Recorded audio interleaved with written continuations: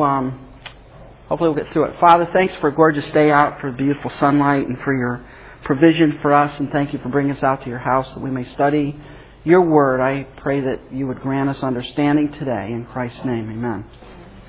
Last week we ended up talking about this whole concept of free will and the idea that man in his natural state has a will that is in bondage to sin. The pagan is in bondage to sin. They think sinful thoughts. As it says in Romans chapter 3, verse 10, they're all gone astray. There's none that seeks righteousness, no, not one. Man does not seek God. Man seeks what God gives, peace, joy, love, all that stuff. But man does not seek God for God. It is God who seeks man.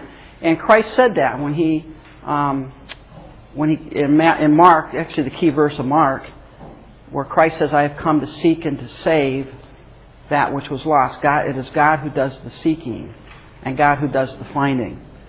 And so we looked at these scripture passages, and hopefully some of you have gone and looked at them again. And here's the thing to understand. Unless God opens blind eyes and grants faith to the unbeliever, you'll never see.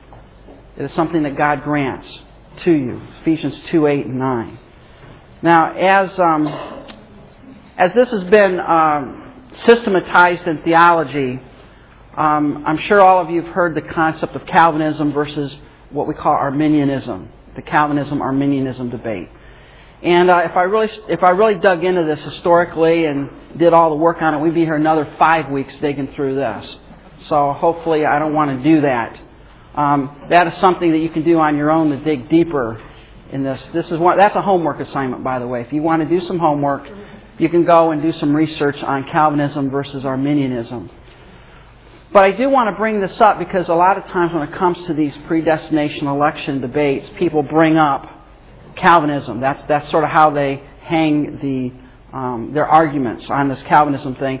And some of them will say, well, I'm a 2-point Calvinist, I'm a 3-point Calvinist, I'm a 3.5-point Calvinist, or all that other kind of stuff.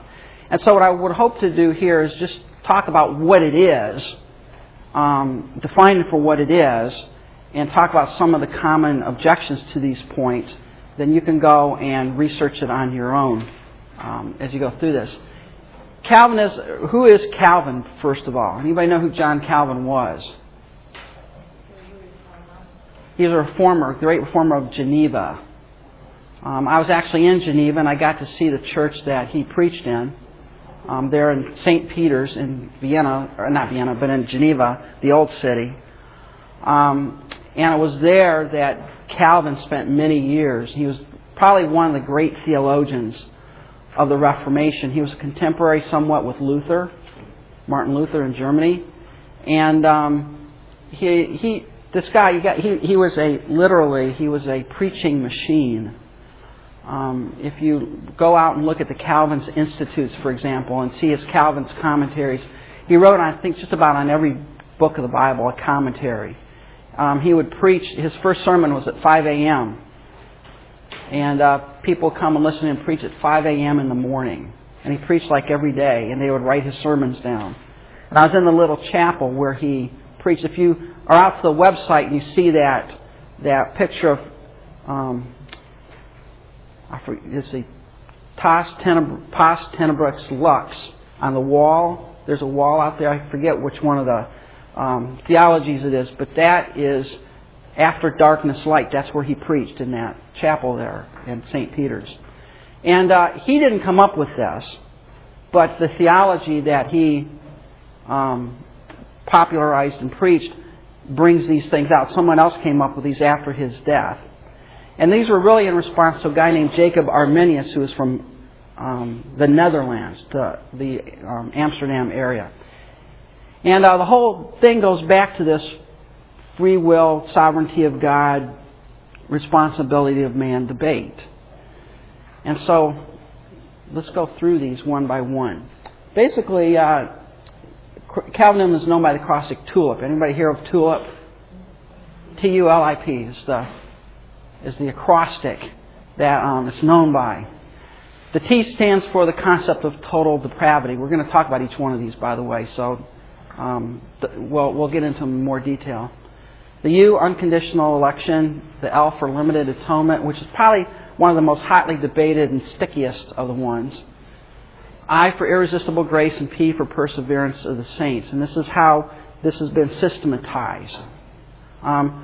Just so you know, Schaefer, where are you at on this? I'm all 5.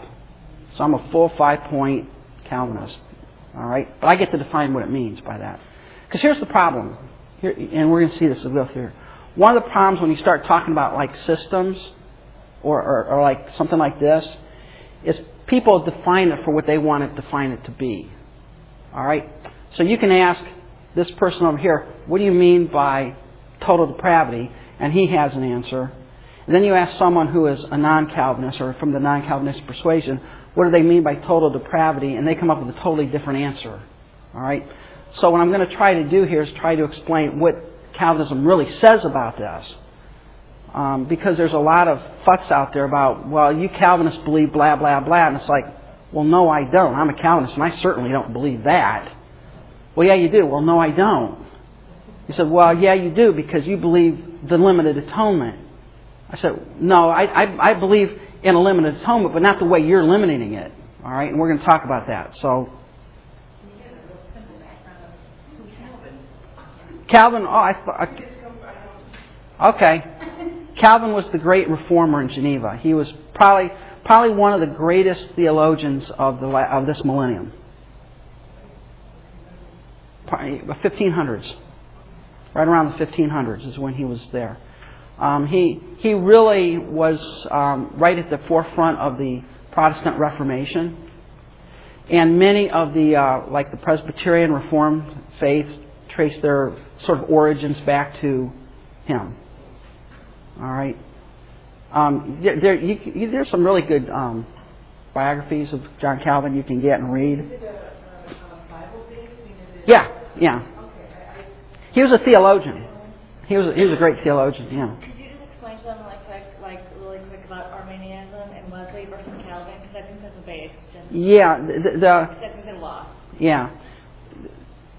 When you look at this, when you look at systems of theology, what you do is you have the question of human responsibility, sovereignty of God, and the way that's been sort of systematized into two different, I don't want to call them camps, all right, or two different theologies, is you have what we call the Arminian kind of theology. That comes from Jacob Arminius. He was from the Netherlands, and probably denominations that would fall into that would be somewhat the Nazarene, the Wesleyan.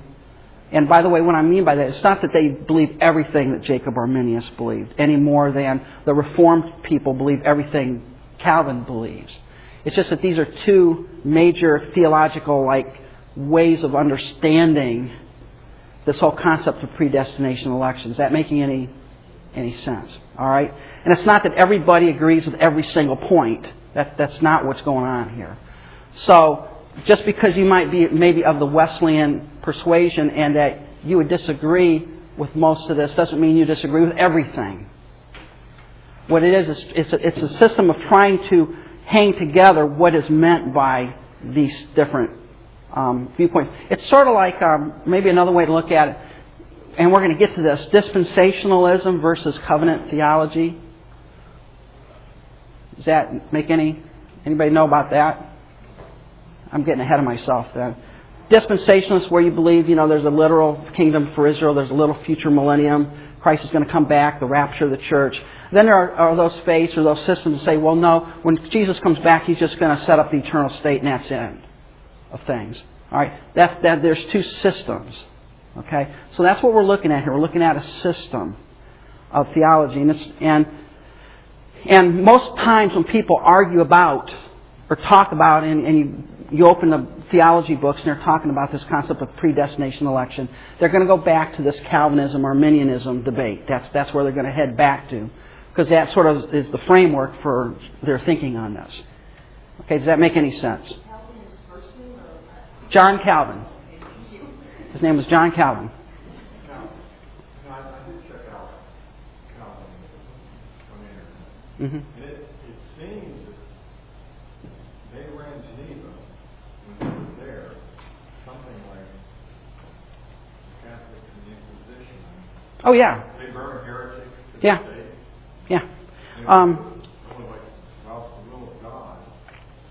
Yeah, and that's one of the things to understand about some of these reformers. And if you ever take a course or do some reading on historical theology, it's interesting to see some of them.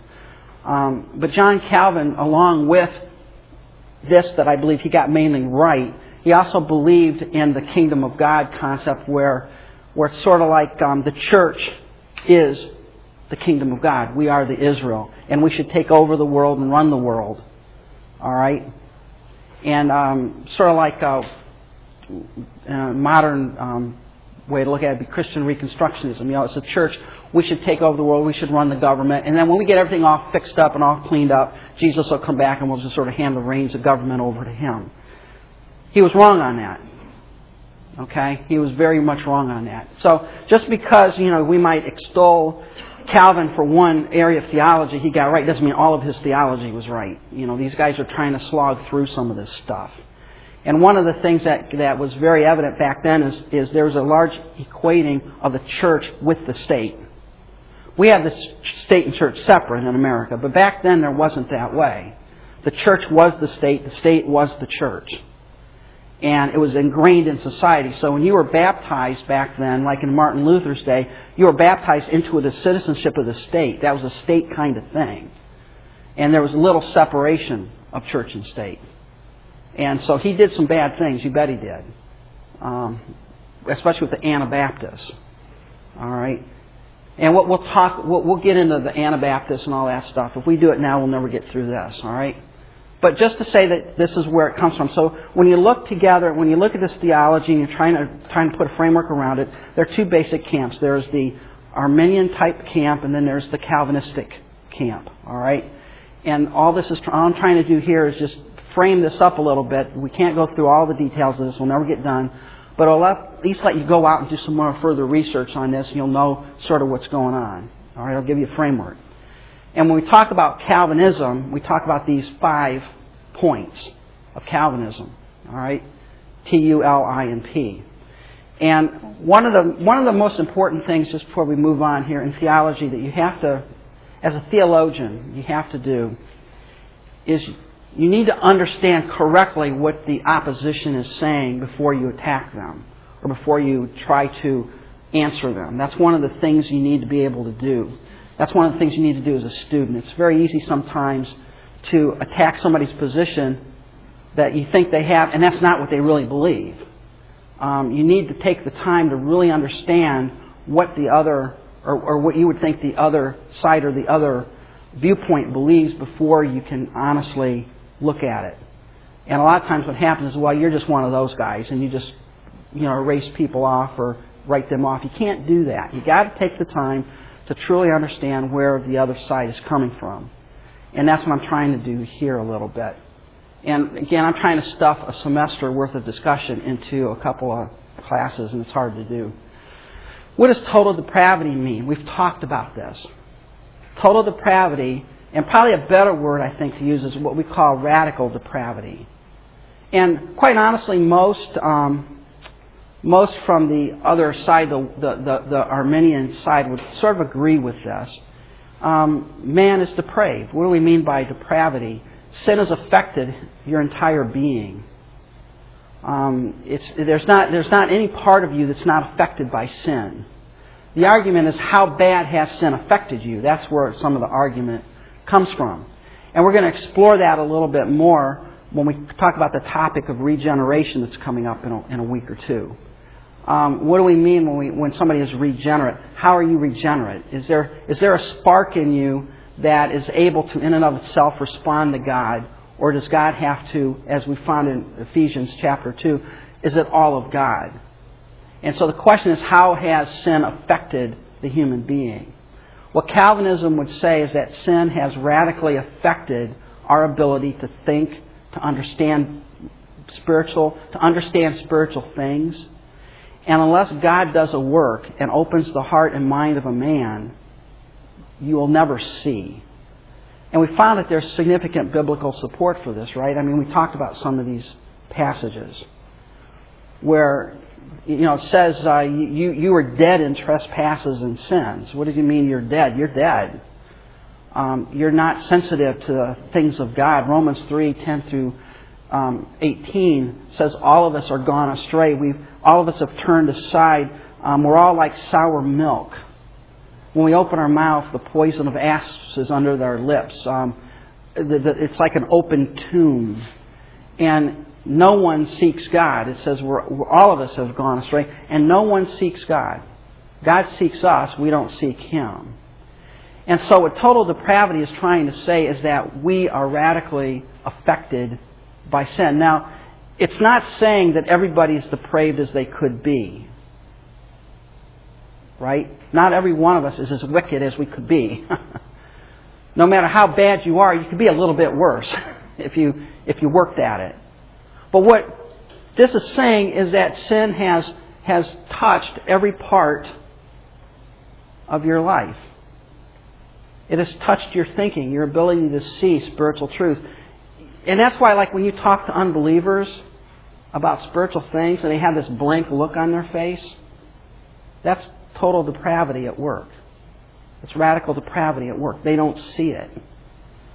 I mean, think about, some of you can think back to the time before you were Christians. And somebody would give you the gospel and you had this like, what? I don't get it. That doesn't make any sense. You're nuts. I mean, that's their response. And the reason that's their response is because sin has darkened the mind. Remember it says in 2 Corinthians 4, in whom the God of this world has blinded the minds of them who don't believe. It's it's blindness. You can't see. You can't understand. And unless God takes the initiative and opens one's heart, no one will ever see. No one will ever understand. Is this making sense here, what I'm trying to get at? Okay? Now, the real question here, and we'll open this a little bit more when we talk about regeneration in a couple of weeks, is there are some that say, well, okay, sin has affected every part of you. Sin has affected man, but it hasn't affected you to the degree that you cannot, in a natural state, respond to spiritual truth if it's given to you. Follow what I'm saying there? There is a residual ability that even the absolute lost person has to respond to spiritual truth. Following this? In other words, they're dark, but you're not so dark as to be completely dead. There's just a little bit of a spark there that can respond. And we're going to talk about this when we get to regeneration. But yeah. I was just going to ask if that's because we're created in the image of God. We are created in the image of God, okay? And can a natural man contemplate spiritual issues? You know what I said? Contemplate. Sure. I mean, Buddhists contemplate spiritual issues, you know. So it's not saying, with total depravity here, it's not saying that man doesn't have a spiritual capacity to contemplate spiritual things. What it's saying is that man cannot see in and of himself the truth of the Scripture, the Word of God. He cannot see the truth of the Word of God. He would interpret it in a worldly way instead of in God's. Right. And I've seen that happen. I've been to classes where I've listened to religion professors who could read Hebrew for breakfast and all that kind of stuff. And when it comes down to the simple truth of Jesus loves me, this I know, it was completely incomprehensible to them. Now, they could think spiritual things. They could think about different religious systems and all that kind of stuff. And I remember talking to one of my professors who was an archaeologist. And he was of the neo-orthodox view, where you take the leap of faith and you hope that God's there to sort of catch you. And he sort of had a faith in a God, whatever that is, but trying to nail him down on that, you couldn't nail him down on that, because it was sort of like, well, it's different for different people, and each person has, you know, a different connection to God, and that's the natural man. The natural man, if left to himself, the biblical imagery is you're like a sheep out on wilderness wandering all over the place. I mean, you might contemplate spiritual things. You might understand spiritual systems. You might even develop sort of a theology of your own. But when it comes to understanding the truth of who Jesus is, and really, understand that is the key. The key to salvation is to know who is Jesus and what did He do, and get that answer right. You can contemplate spiritual things. I talk to people all the time who have a view of Jesus. It's not the biblical view. It's not the Jesus of the Scriptures. It's the Jesus of their own imagination or their own creation. And the Scripture is saying unless, and Jesus Himself said this in John 6 as we looked at a few weeks ago, unless it's granted to you by the Father, unless the Father draws you to me, you won't come to me. God has to take the initiative to show who Jesus really is. So, is this making any sense here? Man's reasoning, natural man's reasoning, causes more confusion. Just as man's reasoning looks at evolution. Right. And the problem of what's wrong in this world is it's blame it on humans or whatever. Whereas if you have Spirit of God in you and you look at it from His viewpoint and you believe the Bible, you know that creation happened, and that it's sin and things make sense.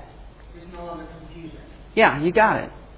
You can talk to the most brilliant theologian at the highest institute of learning in America, and if they do not have the Spirit of God, they're going to come up with all the wrong answers, and they're honestly not going to see the answer. They're not going to get it.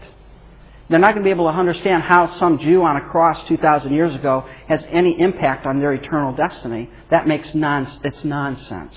And that's what it says in 1 Corinthians. To the Greek, the preaching of the cross is foolishness. It is absolute asinine moronity to believe that some guy hanging on a cross 2,000 years ago is your key to heaven. That's nuts. And when you go talk to the Jew, there's no way they're going to nail their own Messiah on a cross. So obviously it's not Jesus. And that's the darkness of man's own heart. And I think the thing that if you've been a Christian for a long time, we see the light, we see the truth, we understand the truth. And it's hard for us to comprehend how somebody doesn't get it. We scratch our heads saying, how could somebody be so dumb? I mean, I look at these specials on TV, and I scratch my head. How can somebody be so stupid as to believe that? And then I have to catch myself. Well, wait a minute. I have the Holy Spirit. I have God in me. I can see. They don't. Yeah. And here's the question. Who's a bigger pagan? The guy who bows down to a rock in Africa or the professor at Harvard who believes in evolution? I would argue the professor at Harvard is a bigger pagan than the one who bows down to the rock in Africa. Because at least the guy who's bowing down to the rock in Africa believes there's a deity out there. That's better than Richard Dawkins, who comes along and says, if you don't believe in evolution, you're dangerous. You're dangerous. You're nuts. You're deluded, and you're dangerous. If he had his way, he would incarcerate every Christian that believed in creation, because you're nuts. There is no God. Anybody who believes in God is crazy and a wacko.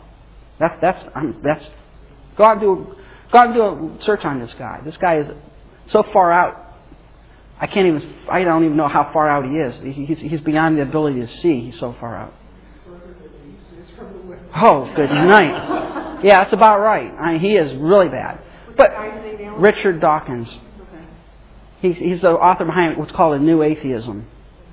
And it's not atheists to just say, well, you believe in God, I don't believe in God, let's go our own ways. His is a radical atheism that basically says anybody who believes in God is deluded, nuts, crazy, whacked out, needs therapy. You got to get rid of God.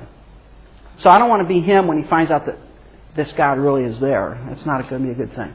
So you understand the total depravity piece here. We're not as bad as we could be, but sin has affected us to such a degree, humanity to such a degree, that if left to ourselves, none of us would ever believe. That's the point. If left to yourself, you're going to do your own thing and go your own way. And unless God steps in and takes the initiative, no one would ever believe. because we would not be able to comprehend. We would not be able to understand. Another way to look at this is, where is God when it comes to creation? Remember way back a year and a half ago, we talked about creation. Inside creation, the box of creation, we all exist, time, space, energy, all humans, and God is the only one outside the boundaries of creation. So if God is outside the boundaries of creation, and I can't get outside of creation to see that, what's the only way that I'm going to understand the God who is outside of creation? He has to get in the box. He has to take the initiative to reveal Himself. And unless He does, there's no way I'm going to figure what's outside the box, because I'm confined to this existence. All right? And that's the way it is in the spiritual realm. God takes the initiative. And quite honestly, most theologians, most people would agree to this to a large degree, if not the whole degree. The only sticking point with some branches of the Arminian type understanding is there's still a residual spark that can be fanned into flames if you do it right. That was what Charles Finney believed. He believed that he could fan that spark. He would be able to argue well enough to convince somebody of the truths of Christianity, and that person would believe. And they really didn't need the Holy Spirit to do that. They could do it in and of themselves. All right? That was his theology. Jeremiah 17:9 has to be factored in. The heart is deceitful above all and desperately wicked. But I also wanted to say that, or ask, if you believe Blaise Pascal's statement, the mathematician, philosopher, who said there's a God-shaped vacuum within everybody, and we're either going to fill that vacuum, that hole, that space, with the God or a God. Thus, the person kneeling down, praying to the rock, because there's a sense that something out there bigger than me exists, and so I'm praying to what I feel might be it. So I said all that to simply say, yes, I believe in radical depravity, total depravity, desperately wicked hearts.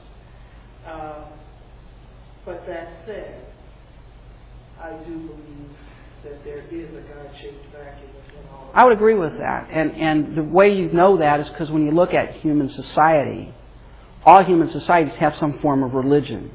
Yeah. You know, unless you go to Harvard and you find out you shouldn't believe that kind of stuff.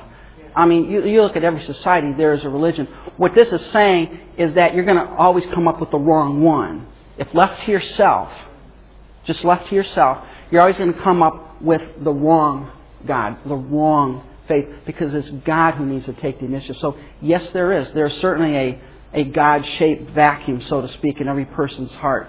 And there's a sense in which people want to be religious or think that there's a power in and outside themselves, but they're not going to get the right one unless God takes the initiative. And that's what Christ came to do. He came to reveal the Father. That's His job, is to come and reveal God to us. Does that make make what's going on there? Romans chapter 1, in that. That's right. That's perfect. Yeah.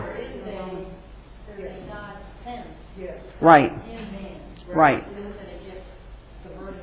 Right, but the problem is, left to himself, man he'll search all over and never find the true God, because what man is looking for is things like joy, peace, fulfillment, meaning, purpose.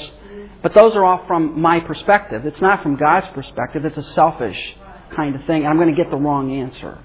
That's what we're talking about here. Okay, so I think we beat that to death. I'm doomed with time. It just doesn't work. We need more time. Unconditional election. We've also talked about this. This is the U. And the basic concept here is that God's choice of the sinner was not based on anything, and this was really what some of the argument is here, based on anything the sinner would do. Calvinism would says that God's choice for the elect was something that He chose in and of Himself, according to the good pleasure of His will, as it says in Ephesians, for His own sovereign purpose and grace, because He wanted to do it. And it wasn't because God saw anything particularly redeemable in the one that He elected. It's not that God looked down time and picked out people that He would sort of like to hang with and choose them. It was something solely based in the mind of God on a choice that God made. We talked about this. And this is really one of the arguing points. Is some people say, well, God, since God is omniscient, He knows everything. We've talked about this. God was able to look down and see that had I been given an opportunity to respond, I would have responded. Therefore, He chose me on the basis of what I would do. That's not what unconditional election is saying. Okay? What unconditional election is saying is God's choice is something totally within Himself. And we looked at the biblical support for this. All right? Are you a heretic if you believe that God saw something in you and respond? No, you're not a heretic. But you need to work through the passages. All right? And man did not contribute to God's choice. You made no contribution. Now, that's humiliating to think about, because we like to think that somehow there was something about me. I used to believe that. I used to believe, well, there's something about me that God just liked. And the more I studied the Scripture, the more I found out my own depravity, the more I found out my own wickedness and evil, the more I came to the conclusion that, no, God certainly didn't see anything in me that drew Him to me. No, God says, it's almost like God said, well, I'm going to pick the worst of the worst and the wickedness of the wicked, and Schaefer's one of them, so I'm going to pick him. Because if I could save him, I could save anybody. That's sort of the idea there. But what unconditional election is saying is that God's choice is totally His. And it's not contingent on any other factor but His own will. It's the same thing with creation. Why did God create the universe as He did? Because He wanted to. There was no external factor forcing God to do things the way that He does them. God alone is the sovereign being of the universe who does as He sees fit in all things. And it's interesting, even Nebuchadnezzar figured this out, because he said, God alone is the one who does what He does, and no one can say, what are you doing? Why'd you do this? Why are you doing that? And that's what we've seen in Romans 9, right? Where Paul says, who are you to question the Creator who made all things? That's all. So with all this depravity and God's one who showed us we had nothing period or anything, how do you feel that you're worth anything, or feel good about yourself at all? Or why would anybody not hate themselves then? How do you look at yourself? You're supposed to, because until... Yeah, because what you're seeing here, and this is something that I've been made aware of over the years. I am valuable because God, for whatever reason, chose to save me, and in doing so, He had to send Himself in the person of His Son to die on the cross for me. He paid the price for me. And when I truly understand that it's because of His grace and not because I'm a nice guy, it puts things into perspective and shows that the value that I have is not because there's some intrinsic component of me that's valuable, but because of the value that my Creator has placed in wanting a relationship with me. Did that make any sense? The way I have explained that, here's God, here's Jesus, here's me.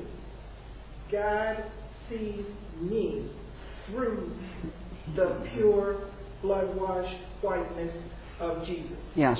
That's what gives me value in God's eyes. Yeah. Jesus' death taking all of my garbage onto Himself. Yeah. Paul puts this in Corinthians. He says, we have this treasure in clay pots. And what's the treasure in clay pots? It's Christ in me. And he says, I'm a clay pot. What's a clay pot? A clay pot is a common, worthless kind of thing. You have hundreds of those. But the treasure in the clay pot is what makes the clay pot valuable. It's like if I were to take a nice clay pot up here and fill it with gold, you would say, well, that's a valuable pot. Is it a valuable pot? What's inside is valuable. What's inside is valuable. The pot is the container. What's inside me is valuable. I'm the clay container that Christ, it's like Sammy said, God sees me through Christ.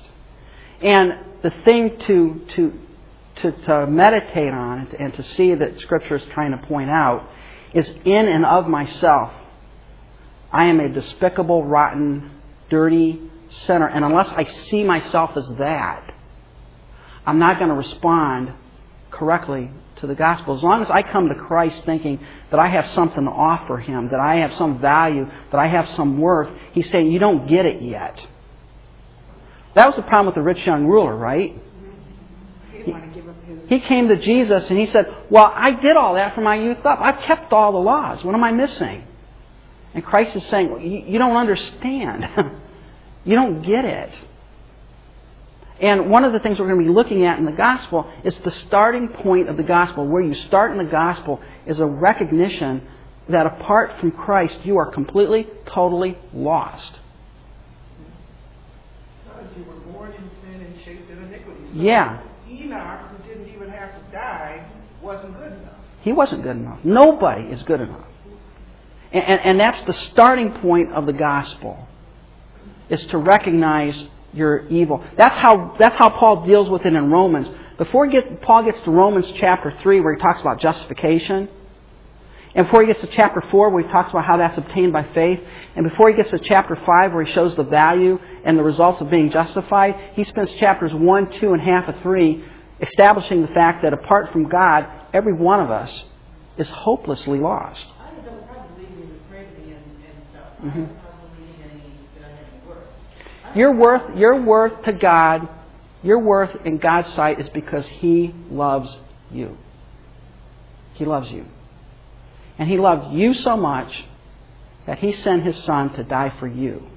There is no higher word than that. It's because He said, I love Nancy so much. He said, I chose Nancy in eternity past to be with me in eternity future. She's a sinner. The only hope she has is she needs redemption. I'm going to send my Son, myself, to die for her, to take her sin upon me, to take her place on the cross. The value is from God's perspective. And that's why when I think of that, I am humbled to realize how much God loves me. And He gets the credit. And when I get to heaven, the only thing I can do is fall down and worship and appreciation and gratefulness for the love wherewith He loved us. Behold, what manner of love the Father hath bestowed on us, that we should be called the children of God. All right? And I used the example a little back about if I have a pound of gold and a $100 bill, which one's more valuable? Well, technically, the $100 bill is worth $100, but why is it worth $100? Because the United States government says it is. It is. That's why. The United States government says that's worth $100 or $50 or whatever it is. But there's nothing intrinsic in that note that's worth $50. It's paper and fibers and ink. It's what's behind it. And that's the same thing. And when I contemplate that and I understand the great love God loves me, I fall down in worship and gratefulness and appreciation and awe of that. There and there. I can understand kind of what Nancy's saying because, we live our lives because we want to please God. So if you have Christ in your heart, you want to make this effort to do what's pleasing to Him. So, we're not like robots and He's controlling our every move. And the amazing thing is I can please Him. How can I please Him? I can please Him when I obey Him, when I honor Him, when I love Him. Don't ask me how that one works. Because who's doing it? The Spirit within me is able. That'll make you stop and think a little bit. I can actually make God happy by being a man of God. Yeah. Or I cannot. I can bring joy to God's heart. I can bring sadness to His heart. And that boggles your mind. How you have to contemplate that a little while. Okay? Marshall, you're going to say... I think your response and our response is the right response about humbling ourselves. Because Paul mentions 1 Corinthians, where he's saying to the church, look around you. He says that God is showing us the foolish things of the world, with shame and wise. And he's saying, look around, how many of you rich and noble and mighty you see in the church? It's riffraff. There's poor and the nobody and there's nothing sitting here. which is why he gets the point down in 1 Corinthians where he says that he shows base things of the world so that no flesh should boast. So if the nobodies and the nothings were choosing God, how does that end human boasting? It doesn't end human boasting. If the weak and the foolish and nobodies are choosing God, then it still doesn't mean boasting. Which is why he said if you want to boast or glory, let him glory in God. Yeah. And that's the answer, Nancy. The answer is to understand my value before God is because of the treasure of Christ.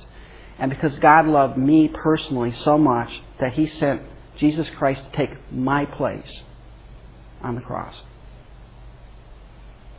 I think if you look at it from the reverse perspective, we're thinking outside the box here, to talk about procedure.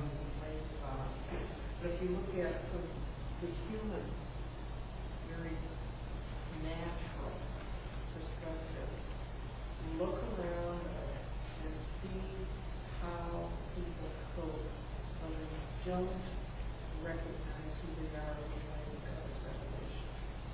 And you end up with usually two extremes. Either one is so self-involved that they have an overinflated view of who they are. Or they are so unable to cope with their flaws that they think poorly of themselves, very low self-esteem. And you get all these coping mechanisms, Don't tell a child he's bad if he damages self-esteem. Don't give him an F in school. That'd be horrible. They'd actually flunk him out of the grade. Yeah. But that sign up there on the wall, I think addresses it about as well as everything I've ever seen. Yeah. It's not thinking less of yourself, it's thinking of yourself less. And again, it's the spiritual principle that guides us. Yeah. Go back to what God has done for us. God loved us so much, He died personally for us. That's why I'm valuable. And it's our acknowledgement of our inability to be anything other than what God says we are, unless we accept His divine intervention in us. Yeah. I can do nothing in and of myself. Paul said that.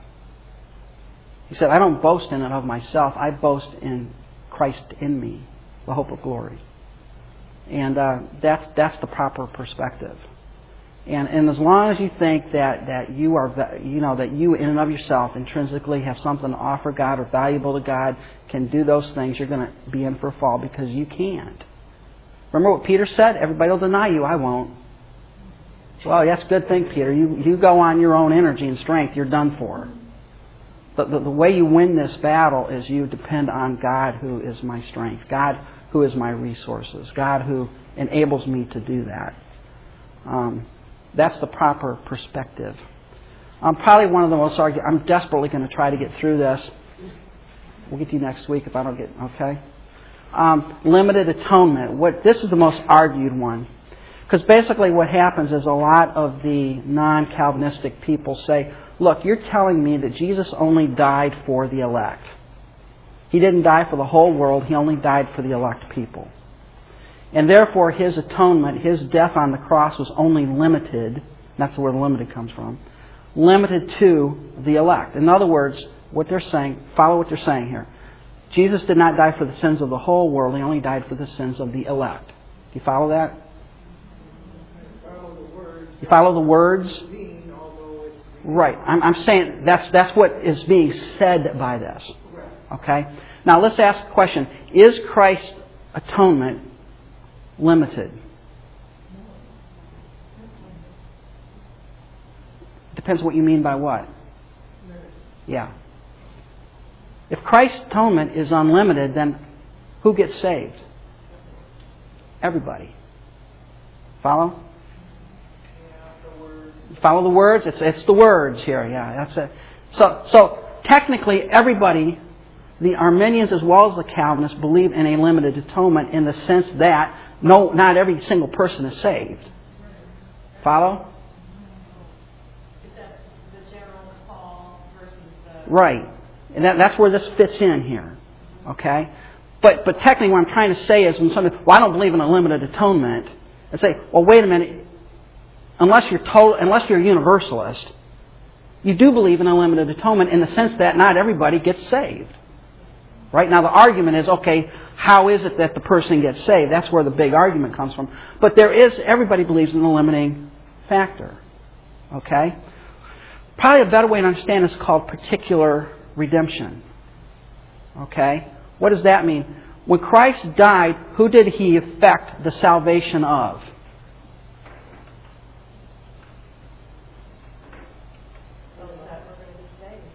The elect. All right? Now, that does not mean, and this is very important to understand, that does not mean His death is limited in its value. Follow that? Because that's what is being argued. You're saying, a non-Calvinist would come up to me and say, well, Alan, you believe that death's Christ is of limited value because it's only limited to the elect. Well, no, it's an infinite sacrifice.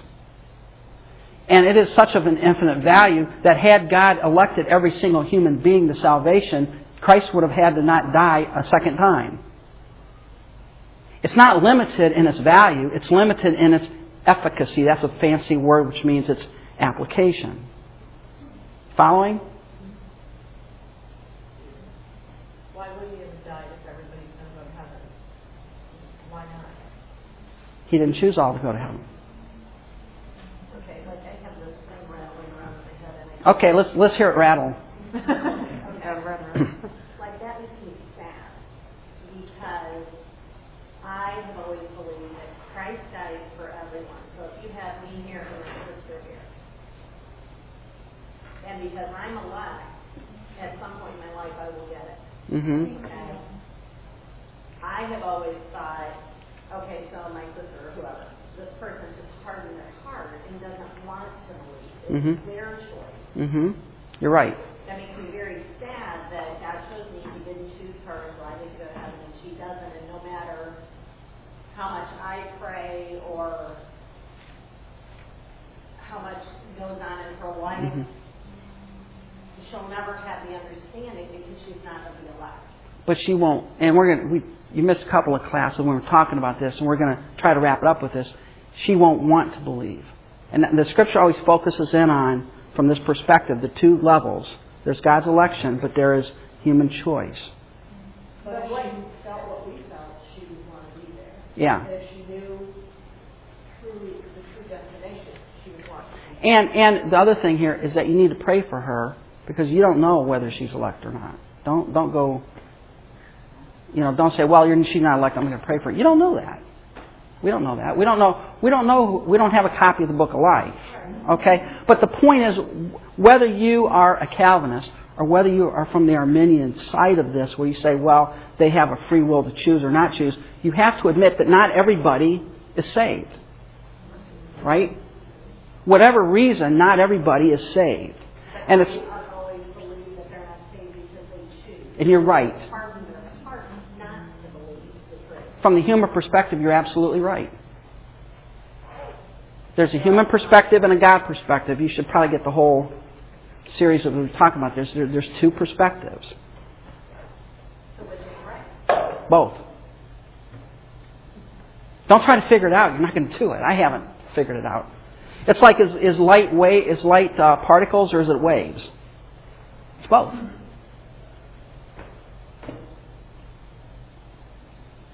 Next week when he gives me a chance, I'll answer. Yeah, because we have a little bit different here, and we're not heretics, either one of us here. All right, but this is a tough, and this is one of those topics you're going to battle through for the rest of your spiritual life and probably not get to the end of this thing. You got to make all the verses fit, okay? But when we talk about this, when the Scripture talks about salvation, it's always talking to the person to believe. It's always calling them to respond. We understand that from God's perspective, God knows who's going to believe and who will not. We don't know that. We call them to respond. And we urge them to respond. And Paul, he spent his life trying to persuade men. And you're not going to get it together, both. But what we mean by limited atonement here, understand the concept of limited atonement from the Calvinistic perspective is Jesus Christ died to save the elect. All right? Because they are the ones that effectually believe. It's not because his death is limited in its scope. All right? It's not because it's limited in its value. Do you understand the difference here? What we're trying to get at? It's not limited because it's not valuable enough. And Christ says, well, I'd like to elect one more. I only paid so much and I just don't have enough grace left over. It's an infinite grace. It's an infinite sacrifice. It's infinite in its value, but it's only effective for those who believe. Just a couple of things. Part of what we're dealing with here is trying to conceptualize the difference between the principle of atonement and the working out thereof. That's probably a good way to look at it. The other thing, in terms of, I'm elected my sister or my friend or this person isn't,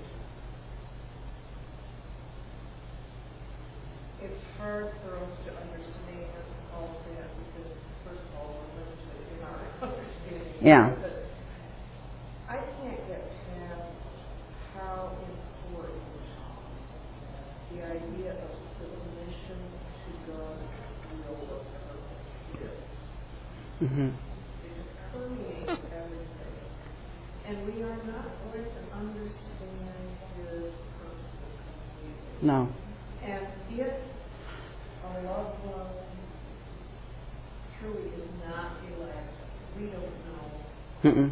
But if that is the case, I honestly believe it's that way in order for the purposes of God to be fulfilled. In our submission to Him, we submit to His purposes. And that's a good way to put it. And I would just add to that still we need to show the compassion and we also and pray for the lost. the sufferings of Christ. Yeah. I mean, one of the... We suffer if we recognize that we may lose eternally a loved one. Mm-hmm. That is a suffering. Yeah.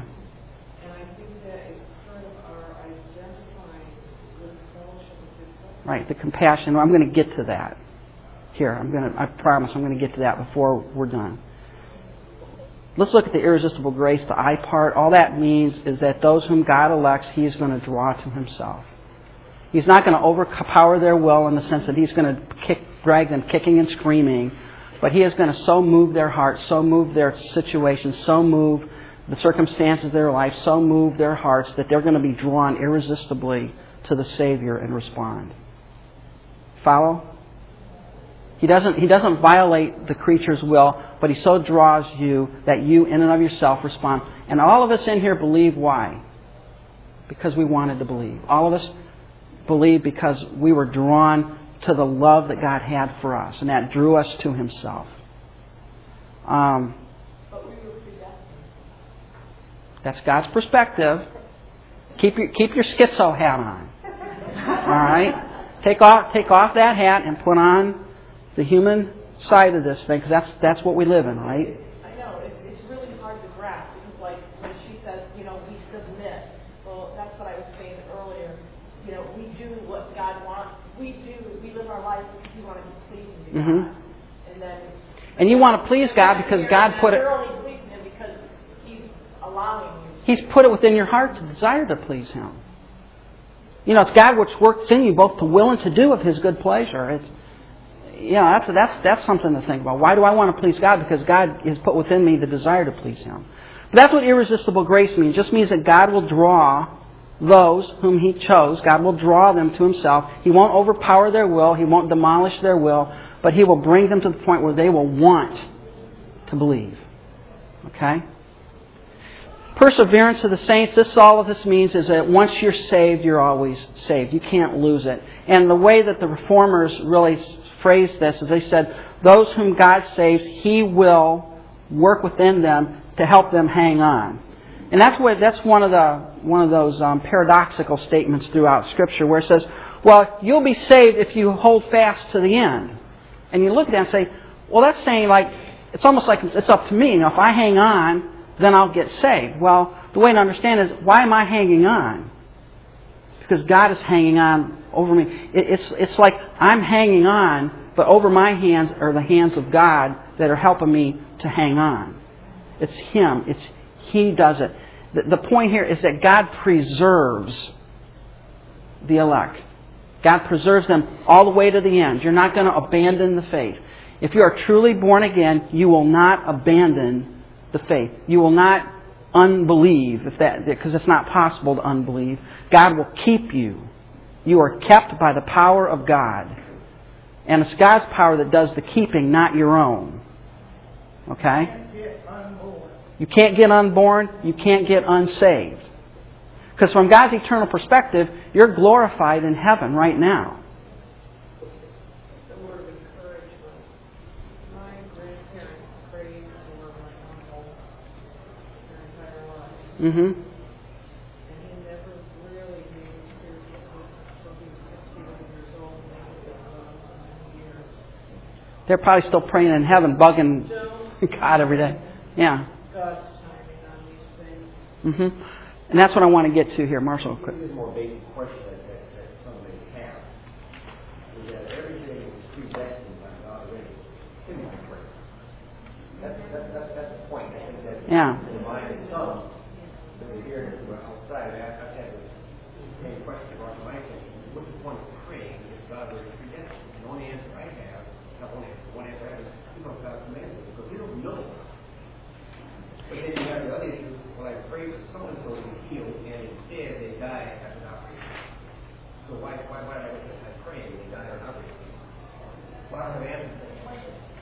All I know is that God reasons and purposes higher than I understand. I don't know how to answer that. Well, here's another way to answer that. Let's take Andy's example. She has a sister. Let's say she has a sister who's an unbeliever. If she's praying for her sister's salvation, what is she more apt to do? Live righteously in front of her sister. And what else is she more apt to do?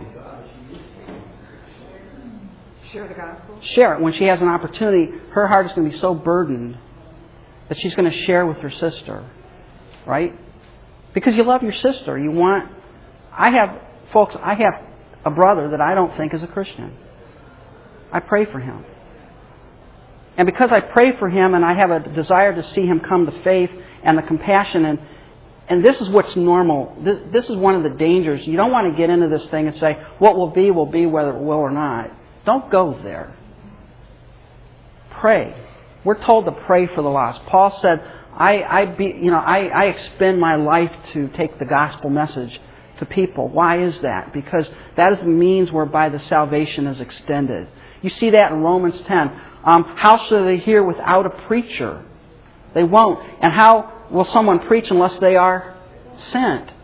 The danger when we start talking about this, and that's why a lot of times people don't want to bring it up, is you get down to the extreme ends of things. You got one extreme end where you say, no matter what I do, the elect are going to get there, so I'm going to play golf every Sunday morning and bag this whole thing because I'm I'm okay. I'm just going to go have a good time because nothing I do is going to matter anyways. That's a heretical way to look at things. The other equally bad part is say, it's up to me. And if somebody dies lost, it's my fault because I didn't tell them or I didn't say the right thing at the right time. And we get ourselves into that trap. It's freeing to understand that God is at work and that I can be part of the process. As I pray for the salvation of people, I can make myself part of this marvelous process whereby God draws people to Himself. And here's another thing that I believe, because I had a lady ask me this in class one time. We had talked about this. She came up and she was really distraught. She says, I have my kids. They're not Christians. And I'm afraid they're not elect. What do? I have such a burden for them. And I said, well, let me ask you a question. If your kids weren't, I don't know if your kids are elect or not, right? Ultimately, I don't. But why would God place a burden on your heart to pray for your kids if they weren't? I don't know that, but do you have an equal burden for everybody who's lost? For a family, you would. In a general sense, yes, but in a specific sense? No. No. Why is that? Maybe you're part of the process. Maybe you're part of the plan of God. And that's when I want to get just to wrap this up, and then you're on next week. I'm sorry we ran out of time. But and we're going to get on with other topics, and we're going to have to leave this one behind and let you work through it. This is on some implications here. I got 3 slides. Number 1, God does not squash the will of the unbeliever. What does He do? He draws that person to Himself. Anybody in here come to Christ because you didn't want to? You wanted to. When you came to Christ, what happened? Did you want it? Yeah. You sure did. Yeah. Did you feel your will was being violated in any way? No, but what happened? God so drew you to Himself that you wanted this. That's what we mean by God's call. God moves your heart. And that goes back to the circumstances of your life. It goes back to maybe a situation you were in. It goes back to your upbringing. Your birth in this country. To the parents that you were born to in the geographical location you were at. All of that is part of the wonderful sovereign plan of God that we don't have access to. But God drew you to Himself. Thus, the thing to understand is the unbeliever believes because he wants to believe, not because his will has been violated. Understand that. I'm not saying a person's will is violated, but God so draws them to Himself that they will want to believe. Second thing, all of the elect, all of those who God has elected will in time believe and place their faith in God and be redeemed. No one who is elect gets lost. God doesn't lose any of His own. That's what Christ said. All that the Father gives to me will come to me, and I will lose none of them. So, if you are elect, you will believe. At some point in your life, you will believe. God will draw you to Himself, and you will believe. And that's what it's saying here. No one who is elect will refuse the gospel. That's the irresistible grace part. You're not going to refuse it. If you're elect, you're going to believe because you want to believe because God has drawn you to Himself. And that will be something that you want to do on your part. Here's the other thing to understand, though. No one who is not elect will really want to believe. They will not want to repent. This is the hard part of this, but if someone refuses like Pharaoh did, harden his heart, harden his heart, harden his heart. What did God do? God allowed Pharaoh to do what Pharaoh was going to do in and of himself. God took His hand off, and what did Pharaoh, a natural man, do? He rejected God. And that's what all of us would do had God not drawn us to Himself. We would all have rejected Him if left to ourselves. So the deal here is you can't... Some people say, well, what if you're not elect and you really want to believe? Well, you're not going to want to believe. That's the point. You're going to have no desire to believe. There's not going to be any wooing of the Spirit. You may be like Felix was, convicted of your sin to some extent, but you're not going to turn to God for salvation. Did Judas feel bad about his sin? Yeah. He sure did, but it was not a repentance to salvation. He just felt bad about it. How do we know that? Really? Well, it said he went to his own place.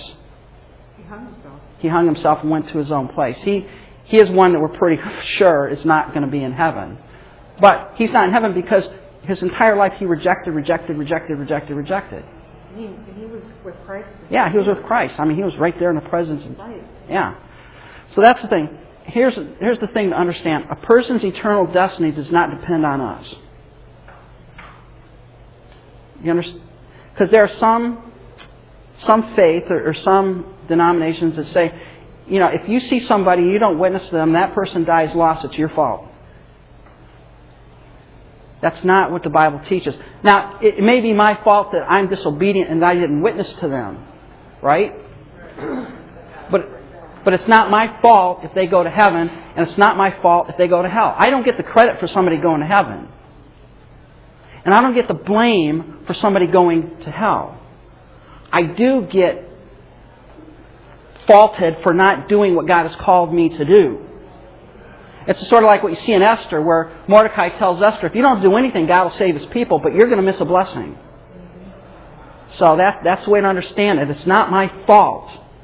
So I don't have to be distraught and nervous and all uptight over somebody who won't believe. And somehow it's my fault. If I could just share the gospel different, if I could just say the right words, they would believe. It's not you. It's kind of the same thing as the very rocks were crying out. Yeah. And here's in this last slide. I got through it. The Bible clearly teaches that those who are lost why? Because they refuse to believe. They refuse to believe. You got to keep that hat on. If not, you're going to get confused. And what does it mean? Well, if they're not elected, God does not draw them. What will every single human being do? Reject. It's in our DNA. We will never believe. And those who are redeemed because God has opened their minds and helped them to understand and see. So let's end it with this statement here. Don't worry about who's in the book of life, other than your own name. You don't know who's in the book of life. I don't know who's in the book of life. I don't know who God has elected. I don't know who God has not elected. What God has called me to do is to be part of the process. I'm to pray for the salvation of the lost. I'm to be a witness. And I'm to pray as though God is going to save them. I can't go around saying, well, God, if they're really elect, I hope they're elect. No. Pray that God would save them. Don't pray that He would. And you know what? I've seen God answer that prayer. And it's pretty cool when He does. And you got to keep the two hats on. You got to keep them both on. And we got to quit here. The thing is that, Noah didn't have a concept of the elect, but he was out preaching for 120 years. And not a single one of Bible didn't come on. Otherwise, they're not our witness. Yeah. Other than his family. Other than his family. So, but he still went out big with the gospel. He was preaching. And so back to that point before, what do we say so much? If everything is predestined, I've heard in the past that if everything is predestined by God, then we have no influence in our prayers until His predestined will come before eternity. And now the answer I have is what to pray. He told us to pray because as we pray, we prepare our hearts and become part of the process. We become part of the plan of God. Kim, you're... Well, when I've been reading over some family members that are not saved right now, I remind myself about the thief on the cross at the last moment of life. He accepted Yeah. Christ, and that's all I can do is keep praying. Mm-hmm. That moment they'll hear it. George Mueller prayed for two friends for 25 years to come to know the Lord. George Mueller is the greatest prayer warrior the church has probably known in this millennium. To read his biography. And one of them came to know the Lord shortly before George Mueller died. The other one came to know the Lord about 6 months later. He didn't give up. Don't give up. Don't become fatalistic. Believe that God can save, and He will. And you'll be part of the process. Let's close in prayer. Father, thanks so much for this day and for your provision and for your grace, and help us to comprehend these very, very, very, very difficult things and ponder them. And pray that you would grant us wisdom, Father, and help us to be witnesses to those who are lost and believe that you are a God who saves and you can save them. In Christ's name, amen. Look at that last slide. Implications of election.